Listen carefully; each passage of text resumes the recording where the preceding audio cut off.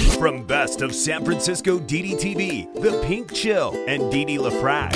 Hey, I've only lived in San Francisco for 30-something years. What do I know about it? San Liberals? They're sadistic progressives. Francisco. This city is Junkies Incorporated. It's the junkie apocalypse. Damn, this ain't your phony soy boy San Francisco. This is the San Francisco Dam Zone. San Francisco Dam is a solo psychodramatic performance art storytelling podcasting platform. Hey everybody, it's Tuesday, February 15th, 2022. Happy birthday. Happy birthday to everybody who is celebrating. I hope you have a beautiful birthday. Welcome new listeners, regular listeners. I love you. Here's your daily San Fran Fentanyl, Smug Fran Feces, Soft Francisco weather report. Currently, as I am recording your show in the late afternoon, it's 54 degrees Fahrenheit. We've had a 20-degree Fahrenheit drop in 2 days. That's the weather in San Fran Fentanyl, folks. Hey, so what about that Stevie Wonder? What about my Stevie Wonder? What about Stevie Wonder? Well, Stevie Wonder is my favorite artist, so excuse me for indulging myself doing this show about Stevie Wonder, my emotional father figure. Actually, I'm explaining how I came to be a womanist in part because of the music of Stevie Wonder. I'm a womanist. I have self-described satirically and seriously as a sexist, womanist, bohemian artiste. I am a biologically born woman. I am middle-aged of the libertine variety. Yep. All of that. Oh, and I'm straight, by the way. I didn't say that. A lot of people assume a lot of things about me. Some people assume I am a male to female transsexual. I am not. Some people assume I am a male drag queen. I am not. I was raised on Motown. I'm a Motown baby, which includes, of course, Stevie Wonder. He was Little Stevie Wonder, the Four Tops, the Temptations, of course, Diana Ross and the Supremes, you know, the great Berry Gordy, Smokey Robinson, Martha Reeves and the Vandellas. I was weaned on Motown, Jackson 5. I was weaned on all that great soul music, just wonderful, wonderful music. And my father chose to abandon his beautiful family. He had a beautiful wife. My father chose to abandon his beautiful wife and left her with not one, not two, not three, not four, not five, not six, not seven. Yeah, 7 kids. 7 kids. He walked away from a family of 7 kids, did not pay any alimony. We were raised on government assistance, so I know all about the poverty cycle. In fact, I had to start working. Well, I started working when I was 11. I had a paper route so I could have money in my pocket, and I started to eat better. I'm just laying it out and telling you guys the truth. So when people sort of demonize black single moms and they say they're keeping the fathers away from the children, in 99% of the cases, it's not true.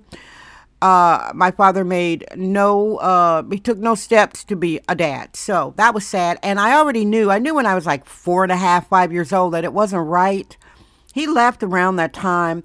I was allowed to read Mad Magazine, which is a satirical New York comic book written by liberal Jews. So I was raised knowing Yiddish and knowing hardcore satire. Formative years for a girl, I believe, when you need your father hardcore, I think it's really around 7 and 11.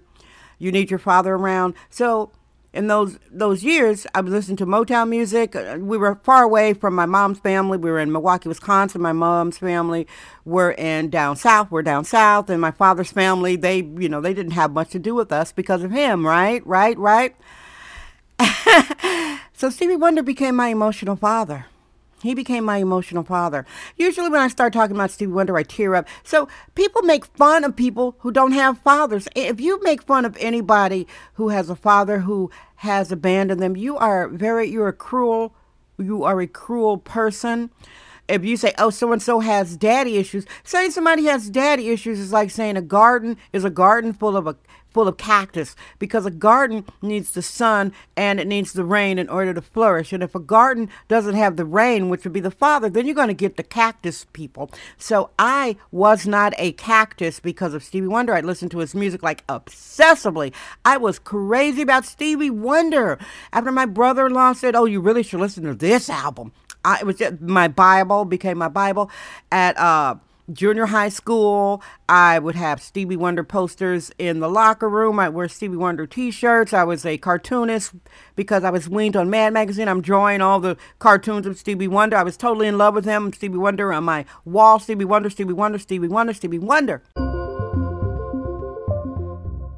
This is Sexist Womanist Bohemian Excellence. It's the San Francisco Dam Zone with Dee Dee LaFrac. And some of my older sisters, they were listening to different music. I'm middle-aged folks, listening to Parliament Funkadelic with George Clinton. You know, make my funk the P-Funk. I want my funk uncut, which was a drug analogy. Then another one of my sisters, she's listening to Marvin Gaye. Let's get it on. Sexual healing, baby. So they're listening to music about sex and drugs. No diss to great George Clinton. He's still around. No diss to the wonderful, great Marvin Gaye. May he rest in paradise. I'm so sorry he lost his life. His father murdered him. I was listening to Stevie Wonder. Now, Stevie Wonder was an esoteric, eccentric, protective, loving, mature-minded man. Loved black women. Stevie Wonder was singing to black women. I stalked him in the magazines. Every time I saw a picture of Stevie Wonder, he's with a black woman. He's marrying black women. He's singing to black women. So he was singing to me. So listening to Stevie Wonder during those formative years when I didn't have my father saying, I love you, he didn't. Stevie Wonder was telling me he loved me. Now, again, some of you are like, yeah, I've heard all this before. I have a friend who is Asian. They have a very successful restaurant, Asian lady. Which one? San Francisco. And we were talking about the fatherless thing. Oh, a pin in that. When I came out to California, I relocated from Milwaukee, Wisconsin, very, very young. I knew I wanted to be very diverse and make wild and crazy art. And I came out here and I would do pieces about being fatherless. I did a piece called Thanks Daddy and Bombshell. I would do it at festivals. And at my house, there was a group, and there were some Arab men, Hispanic men, Jewish men, Asian men, white men, black men of all races. And they were saying, oh, yeah, that piece about your dad, did that really happen? Did he really abandon your family? I said, yeah. You know, I didn't spend a lot of time dissing my father because I didn't have to. And this guy said, he took me by the arm. He says, did your father really abandon you and your family, like 7 kids? This man started crying. He started crying for me. Men have cried for me when I tell them that. So, back to my Asian lady friend. She said, we talked about our background. She says, oh my God, my father. She says, I said, yeah, well, my father abandoned the family, my mother, da-da-da. She says, it would be incomprehensible for me to imagine life without my father. That's what this Asian woman told me. Very successful. She underplays everything. It would be incomprehensible for me to imagine life without my father. And that's exactly how I feel about Stevie Wonder. It would be incomprehensible for me to imagine myself being an artist because listening to his art, that was like the emotional daddy. He tenderized the satire from Mad Magazine. He tenderized me being raised in a matriarchy. When a girl is raised in a matriarchy, when a girl is unprotected by her paternal figure, she becomes hardened. You see these tough young black girls. You know why? Because there's no dad there modeling protective gestures. There's no dad in the house saying, hey, I got you. I'm doing this. There's no dad in the house doing that. That's why you have so many black women that are tough and rough. And that was never me because I was listening to the tenderizing soul music of Mr. Stevie Wonder. And I will say it again, that's why I love him so very much. All right, everybody, it's a different show. I said nothing about dystopian San Francisco here out of respect for Stevie Wonder.